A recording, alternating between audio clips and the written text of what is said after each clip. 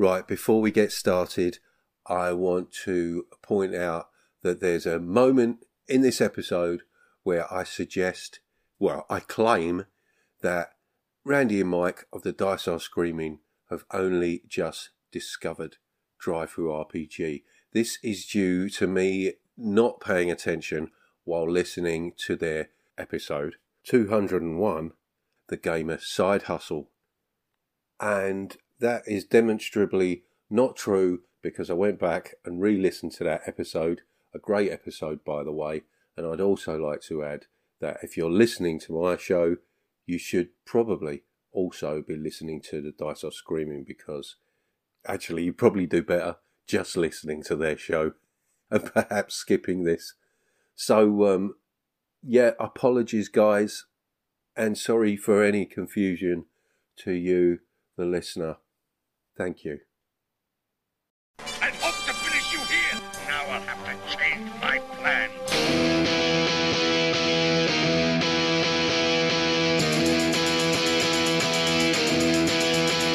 He was slinging pawns at a B&B when he had an epiphany. And they complained about time too, about not playing D&D. And it was free for all, and I heard him say, "Leave off my Borderlands. But just sit back and let Spencer do his trick, cause you're incapable hands."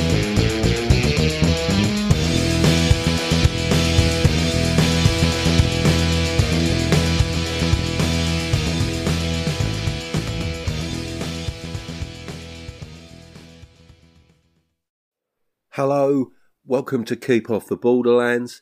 My name's Spencer, aka Free Thrall, and I'm aware my episodes are getting a little less frequent of late.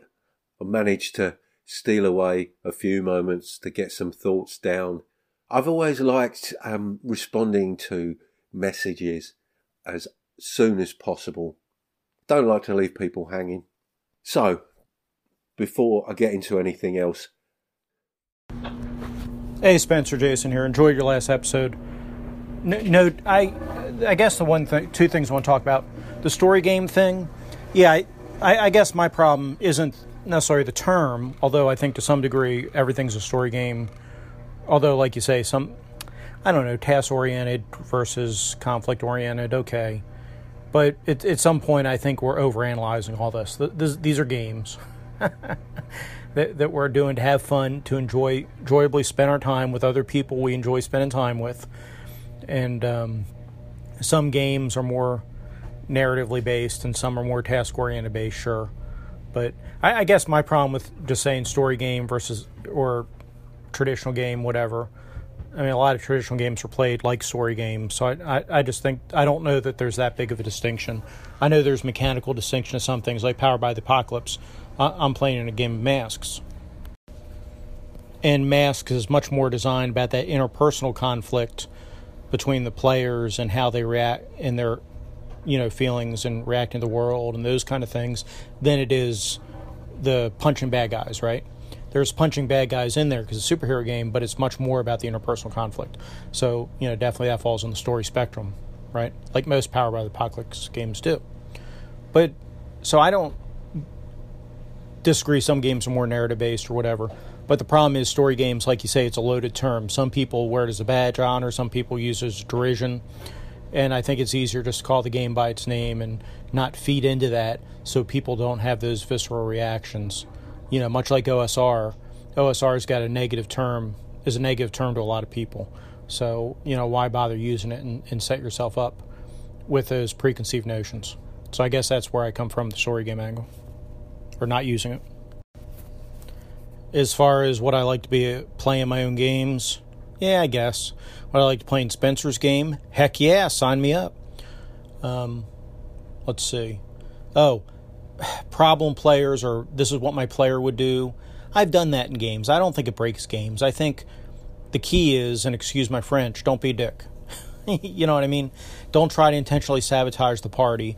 Don't, steal things, don't steal the magic user's wand of magic missiles when you know he's going to need it, if you're a thief, right? Stuff like that. But I don't think there's anything wrong with that. I think you decide when you guys start that game, hey, what kind of game are we playing? Are we playing a game of teamwork and it's more problem solving and it's more task oriented, or are we playing a game where we're exploring personalities? And if you're exploring personalities, explore the personalities. There's nothing wrong with that. But there's a difference between trying to derail the session and sabotage the game and playing as your character, right? I don't know if you were there when we did his black hack, where we went into the caverns and we're fighting the were-shark, and my thief ended up running away from the combat, and I ended up doing a die roll to see what he'd do, and he ran away. That was this is what my player would do, and but I wasn't able to hit this thing anyway because it was higher level than me. But we all decided at the end that was okay to do that. But, it was a pull, but I didn't do it intentionally to sabotage the party, you know what I mean? So I think there's room to do what the player would do. And it's kind of like this argument that, like Barry over Shadow GM has had with people before, not argument, but the problem he's had before, where players get on other players. You didn't make your character right. You should have optimized this. Hey, Jason of Nerds RPG Variety Cast there. And yeah, I really appreciate your calls. I mean, I can always rely on you to get me to re-engage and put something out. So yes, really appreciate that.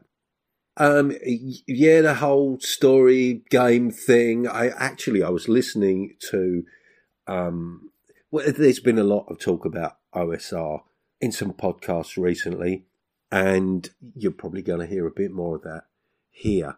But, I recently listened to an episode of Full Metal RPG. I think it was episode 113, OSR and story, two sides of the same coin. And I don't know, I think that the title in itself kind of reinforces the sense of opposition there. I see these things as being on a spectrum. I mean, nobody can pin down what the OSR is really. We can't agree on that, and that's fine. I'm happy with that. And it seems that that's also true of story games. And as a result, these things are not opposites. They overlap probably more than we imagine. And when I was listening to the guys on Full Metal RPG talking about Powered by the Apocalypse games, they sound like they're right in the middle to me. They're as influenced by this sort of narrative style of play as they are by kind of OSR sensibilities, rather than them working towards hitting narrative beats. The mechanics are designed for emergent story, and I suppose that kind of more a narrative aspect comes into play when you're looking at the playbooks and how the genre is very much defined in the characters that are available for you to play. And that's great. And with something like Dungeon World in particular, those character tropes are all OSR tropes. So you've got the kind of the perfect marriage of the two there. So I don't see these things as being necessarily as divisive as they seem to be. And this whole idea of OSR gamers and story gamers being opposing factions, there's nothing new there. The terms are relatively new, but this goes all the way back to what John Peterson talks about in The Elusive Shift. At the very inception of RPG gaming, there were these seemingly two different influences and concerns from people who are coming from a wargaming background and those coming from sort of fantasy fiction, literary background. And it's just that same old argument. So, I mean, there's nothing new there. And while I enjoyed that discussion on Full Metal RPG, I've got to say there was a lot of stuff said that I didn't agree with. A lot of things attributed to OSR that kind of, I don't know, I didn't feel I recognised as being OSR particularly. And a few things Well, it seems that the guys there started playing in the 90s have very much started off with things like Vampire and the whole White Wolf games. I'm stumbling a bit here because I don't know anything about that period at all. I was totally out of the game. But there was a suggestion there that White Wolf games introduced the idea of not playing rules as written, of rulings over rules, which I had to laugh because it's clearly there from day one. In the white box, original D&D, if you don't like any of these rules, don't use them. And that, to me, is very much characteristic of OSR, and that was being attributed to these White Wolf games. Well, they quite possibly reinforced that, where D&D had moved away from that and become more codified, but the idea that they introduced it just made me chuckle. Yeah, the problem players thing, yeah, you're right. I mean, the idea of having a thief in a party that's going to be stealing from members of the party, well, they're not going to be in that party for very long, are they? And then you've got the whole issue of mixed alignments within a party, and that's probably not going to work straight off the bat. But as far as I'm all for having conflicts within a party, but the party has obviously come together to achieve a shared goal, you know? I mean, the characters don't all have to agree with each other. You can be kind of figuratively at each other's throats, but when push comes to shove, you're all working towards the same thing. And when the pressure's on, you need to know that you've got each other's backs. And if you're not into playing a game like that, well, go play Paranoia. If you really want to screw each other over and all be singing from a different hymn sheet, you know, there are games that will let you do that.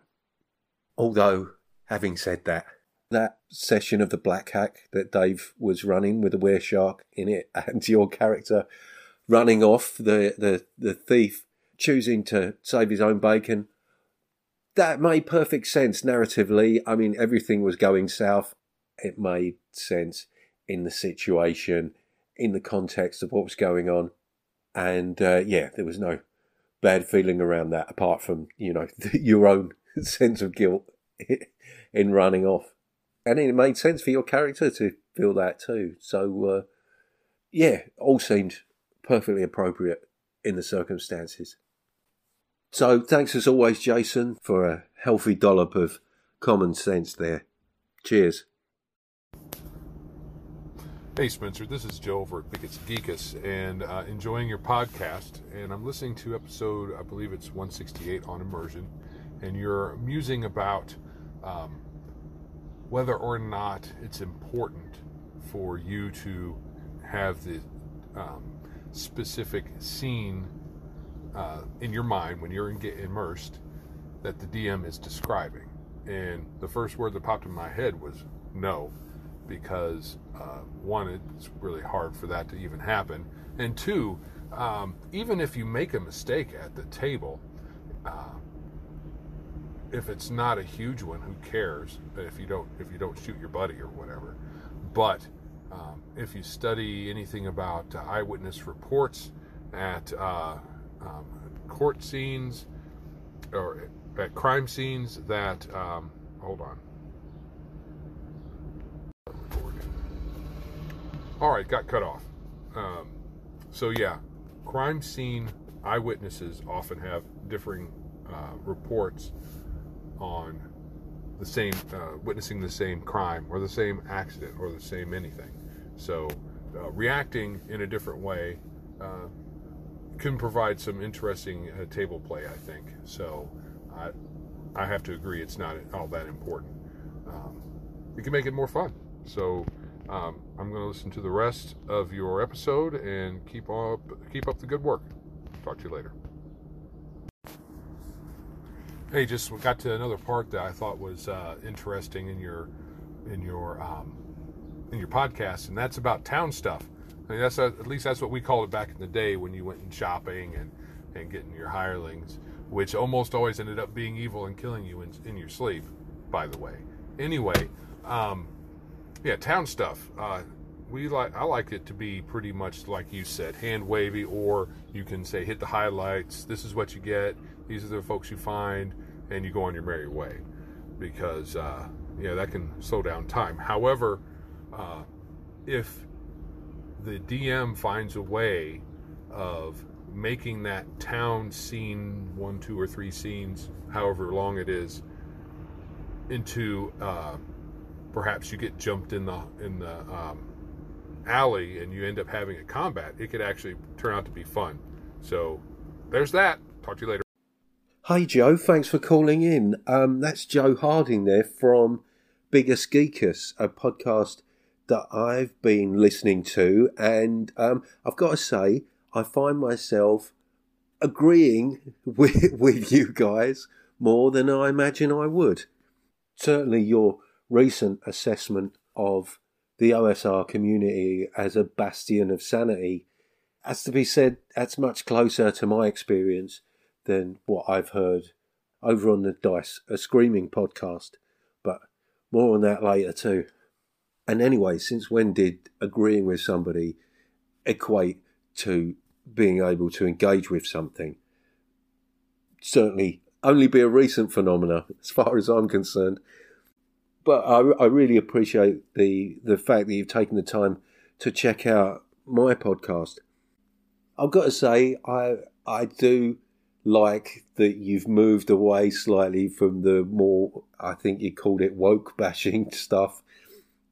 But don't get me wrong, I have my own issues with what passes for left-wing politics these days. Splitters! But that's not what I'm here to talk about. As far as I'm concerned, there's enough outrage in the world for me to be able to skip over that kind of stuff. I'm getting on, and life's too short. Trying to grow old gracefully. Now, you mentioned that, visualising what's going on while you're playing Theatre of the Mind, and you did reference, and now I don't know if this is a coincidence or whether you're having a dig there, but not shooting your buddy is exactly what I did to poor Jason a few months back when we were in a party together. His first level thief was taken out by my character because I fired into melee. And while in my mind Jason's character wasn't in the firing line, the DM did make it clear of what may happen before I rolled the dice. I took my chances and it didn't pay off. Not for Jason anyway. And I felt pretty bad about that.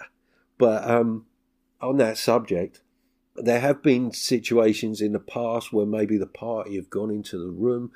I've figured that I would hang back as a character, but not making that clear to the GM, and then things kick off in the room and I'm caught up in it, and rather than say, oh no, wait a minute, my character was outside all this time, I'm quite happy to concede that I had the opportunity to point that out, and I'll go with it. I'm not about to retcon what's going on because I didn't speak up. So, I'm happy to take the hit in those kind of situations. You were responding, I think, to Jason's message, where he was talking about giving the fire extinguisher to the party and telling them it was a weapon, and then them discovering later on that no, it was a fire extinguisher. I can see people taking issue with that, but no, that's too fun a situation to find yourself in to be kicking up a stink about it. Thought what you were saying there about eyewitness accounts was really interesting. I'm quite into neurology, psychology, the nature of consciousness and perception and all that. And yeah, it's very true that eyewitness accounts are notoriously unreliable. People see different things, and that's not just the case of memories being unreliable, but the fact that in a moment-to-moment perception, a huge amount of that is constructed from memory and not us taking in absolutely everything that's going on around us, because, that just takes too much brain power to do that, and we probably wouldn't last 5 minutes if we were spending every given moment taking in every single detail of what's going on around us.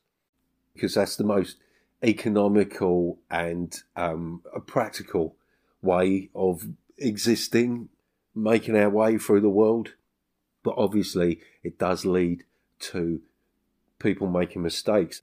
So much of what we do without thinking. And you were talking about getting in a car and it being unlikely that you wouldn't notice somebody else in that car. But if you're getting in the car in a manner that you do day in, day out, it strikes me as all too easy to not notice something that's unexpected. By that same token, we believe that we see things that we are expecting, which also leads to problems. And town stuff, as you call it. Yeah, I guess I'm all for having an adventure in town. Can get up to all kinds of shenanigans, but I guess I'm thinking about kind of before you leave the tavern. That first section of play before you're setting off, before you're still trying to decide, are we heading out to go and check out the temple or are we going to explore those caves? Well, the way we have been playing it with Old School Essentials is that the GM will present us with half a dozen retainers and we can pick and choose and who wants to take who. And then there's the fact of, stocking up on your kit before you leave. And, and there's a real focus on that kind of resource management of torches and rations and all that sort of stuff. And I guess what I was saying there was that personally, I can feel that stuff drags on a little bit longer than I would like. But then at the same time, I'm someone who struggles to play online beyond the 3-hour mark. I've got physical issues. It means, sitting at a computer for an extended period can become quite uncomfortable. And I was sort of equating that extended period before we set out as being a reason that the session goes on past the 3-hour mark.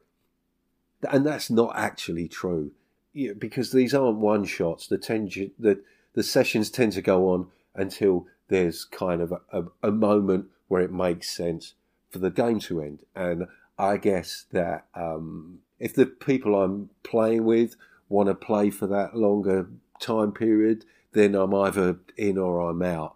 And unfortunately, more recently, more often than not, I've not been playing in those sessions, which is a real shame. But really appreciate those messages, Joe.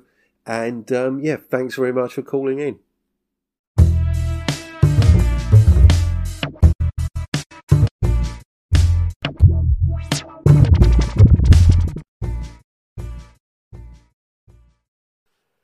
So I've been umming and ahhing about whether or not to once again talk about what the OSR means to me. And, is it worth going over that again? Is that really necessary? Like anything I say is necessary. But I've been going back and forth and I've decided,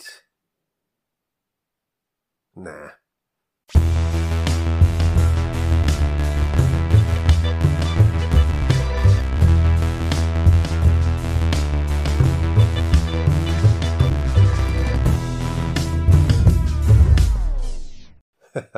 Only kidding. Well, where's this coming from? A couple of weeks ago, there was an episode of The Dice Are Screaming entitled Au revoir, OSR.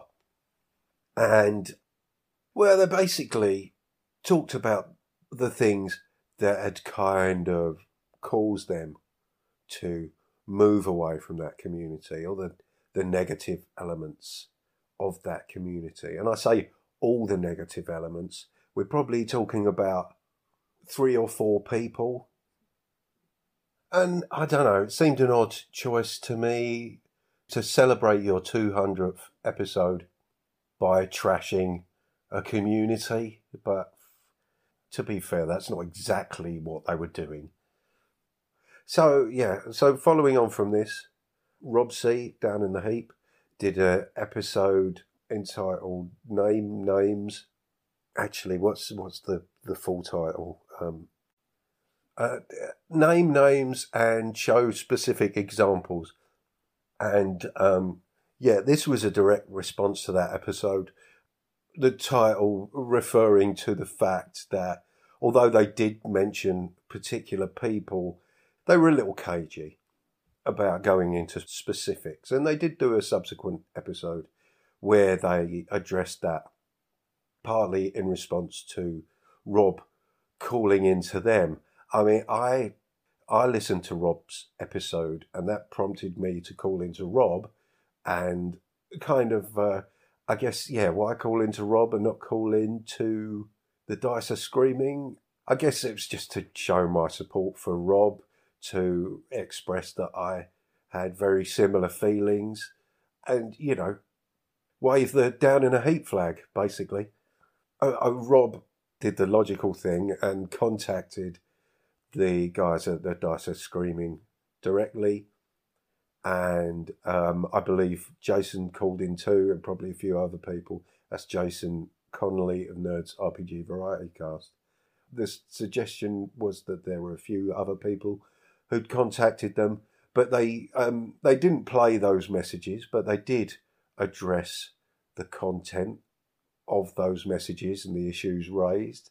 Although it's hard to judge whether they actually did do that because we didn't hear the messages themselves. And I completely understand why they didn't play those messages because, well, it would have taken up the entire show. I guess we'd have to wait to hear Jason and Rob's feelings about that. Yeah, so the follow-up episode from the Dice Are Screaming did go some way to clarifying their position, but I still felt that all the issues that they addressed are things that happened a couple of years ago. You know, these controversies came and went, and I feel that as a community, it dealt with them, to my mind anyway. These issues, these controversies, these bad actors are very much on the fringes of the community as a whole, and I think the vast majority of people kind of pay them no mind because they're more interested in, well, engaging with the community at large and producing great stuff and, you know, supporting each other. I mean, that's what my first impression of that community when coming across it was its egalitarian nature, the fact that me discovering the OSR as an outsider, as someone trying to get back into the hobby, this was a very welcoming community where creators, players, and, you know, people like me interested in what this was all about were very much on equal footing.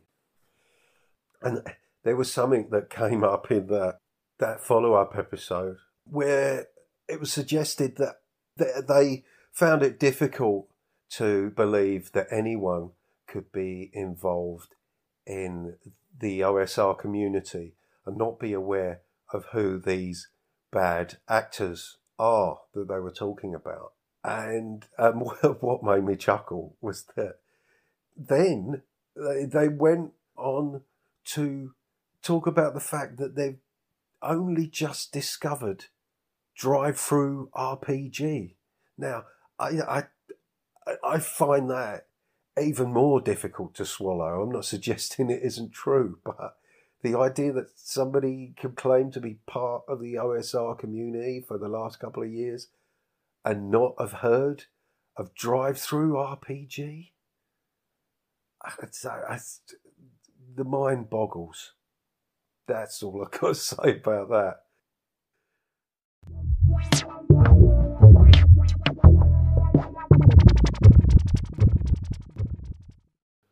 strangely enough, I was already contemplating doing an episode on further thoughts about what the OSR meant to me, following some call-ins that Joe Richter of Hindsightless made to Nerd's RPG Variety Cast. I can't remember which episode it was, I'm afraid, but it was quite a while ago now. And he was talking about OSR not really reflecting Gary Gygax's intentions for D&D. Obviously, I'm paraphrasing here, Joe. Apologies if I'm misrepresenting you, but I hope I'm not. To me, that's not really what the OSR is about anyway. You know, my thinking was always that it was about capturing an era of gaming where things were a bit more DIY, a bit more cobbled together. You know, how kids were playing it when they first came in contact with it. You know, having books from different editions, which is a story I hear over and over again, cobbling things together, filling in the gaps and making it work. Obviously that era is kind of mythologized somewhat. It's certainly filled with nostalgia, but just that kind of free-form nature of play certainly reflected in the way people talk about their first experience of playing D&D back in the day. All these stories reflect that sort of make do and mend mentality, making up what's missing, being inventive and creative, and you know, you just made it work. That's what I think OSR seeks to capture to a certain extent. It's quite clear that subsequent editions of D&D were about codification, and by all accounts, Gary didn't play by the rules that he published anyway. And another aspect of the OSR that I'm not sure I've really spoken about, I was listening to James Spann, of whom I'm a fan, being interviewed on Victory Condition Gaming. And this might seem obvious, but the OSR was a reaction to the kind of bloat that had built up around D&D. And this is where, you know, it all gets a bit hazy for me, because I'm basically weaving this together from what little knowledge I have. But I think this speaks a little to what Colin Spikepit Green has been trying to do with his sort of OSR hack of 5e and how he really rates the core rules. And I think a lot of people's criticisms of 5e as a system are more to do with the expanded material, the seemingly infinite options, and what people choose to do with them. And that criticism tends to be presented as a criticism of the system itself, which, you know, by all accounts, is pretty tight. But, you know, again, I'm out of my comfort zone and talking about things which I know nothing about, so I might stop there.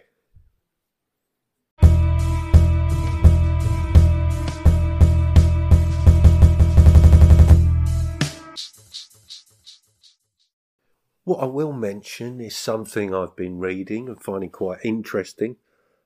Something called the Lavender Hack, which is available on drive-thru for pay what you want. It's written by Phil Lewis, and it's about 180 plus pages of rules.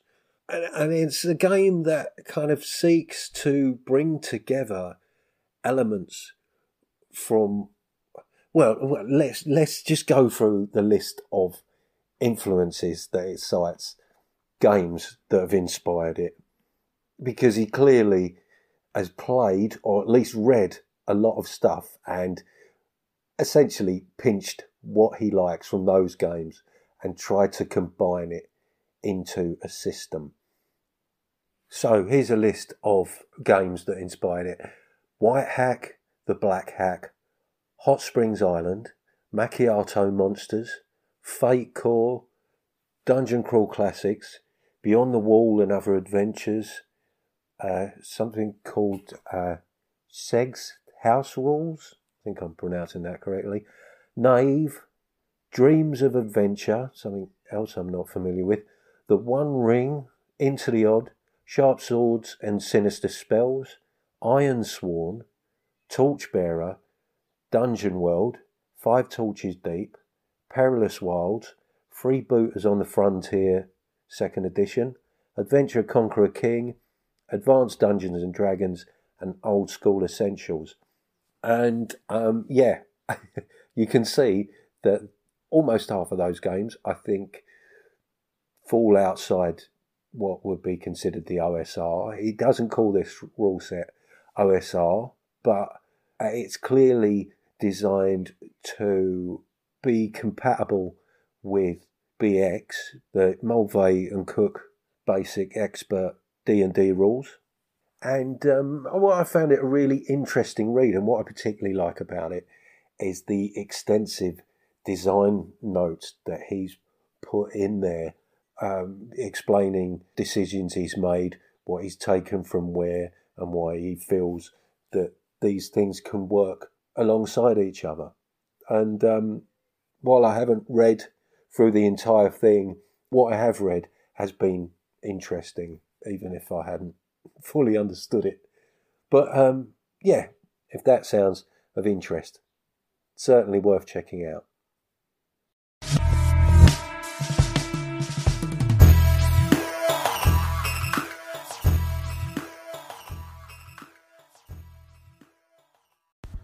Hi Spencer, it's Barney. I've been doing a little bit of ringing around today after not having done so much lately, and of course I couldn't leave you off the list, could I? So I've been leaving a kind of mosaic of differently textured messages with a couple of people, and just for, I thought that in this message I would give you the kind of secret piece of the jigsaw, and that it's basically that I decided to have a few glasses of wine at about 5 o'clock, and it's Friday, so I'm kind of leaving people tipsy messages. Thank you, Barney Dicker there of Loco Ludus, with a somewhat enigmatic message, a piece of the mosaic. And what texture would you call that particular piece? It kind of feels like a combination of obligation and inebriation. But cheers, Barney. As always, good to hear from you. I can't wait to see the bigger picture. And speaking of big pictures, what's the big picture here? Is there a point to this episode? I guess when it comes down to it, perhaps we as gamers and the games that we play may not be as dissimilar as the categories we choose to put ourselves in might have us believe. So long? Well, hopefully not so long. Until next time.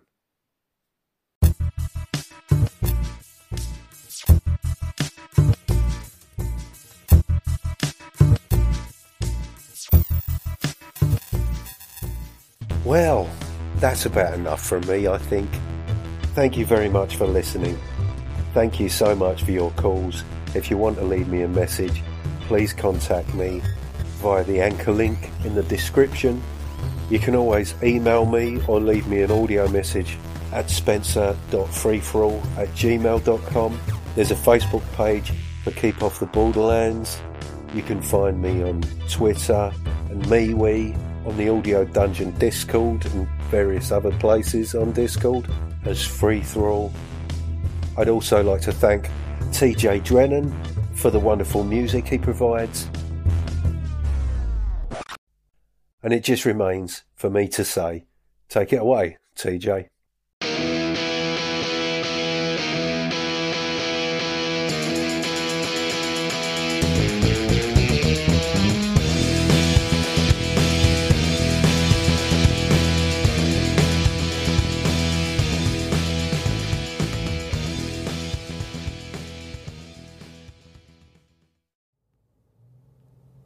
Warning, if celebrating the sound of dice hitting the table and pondering the meaning of the many acronyms within your player's handbook doesn't cure that burning sensation, please see your doctor.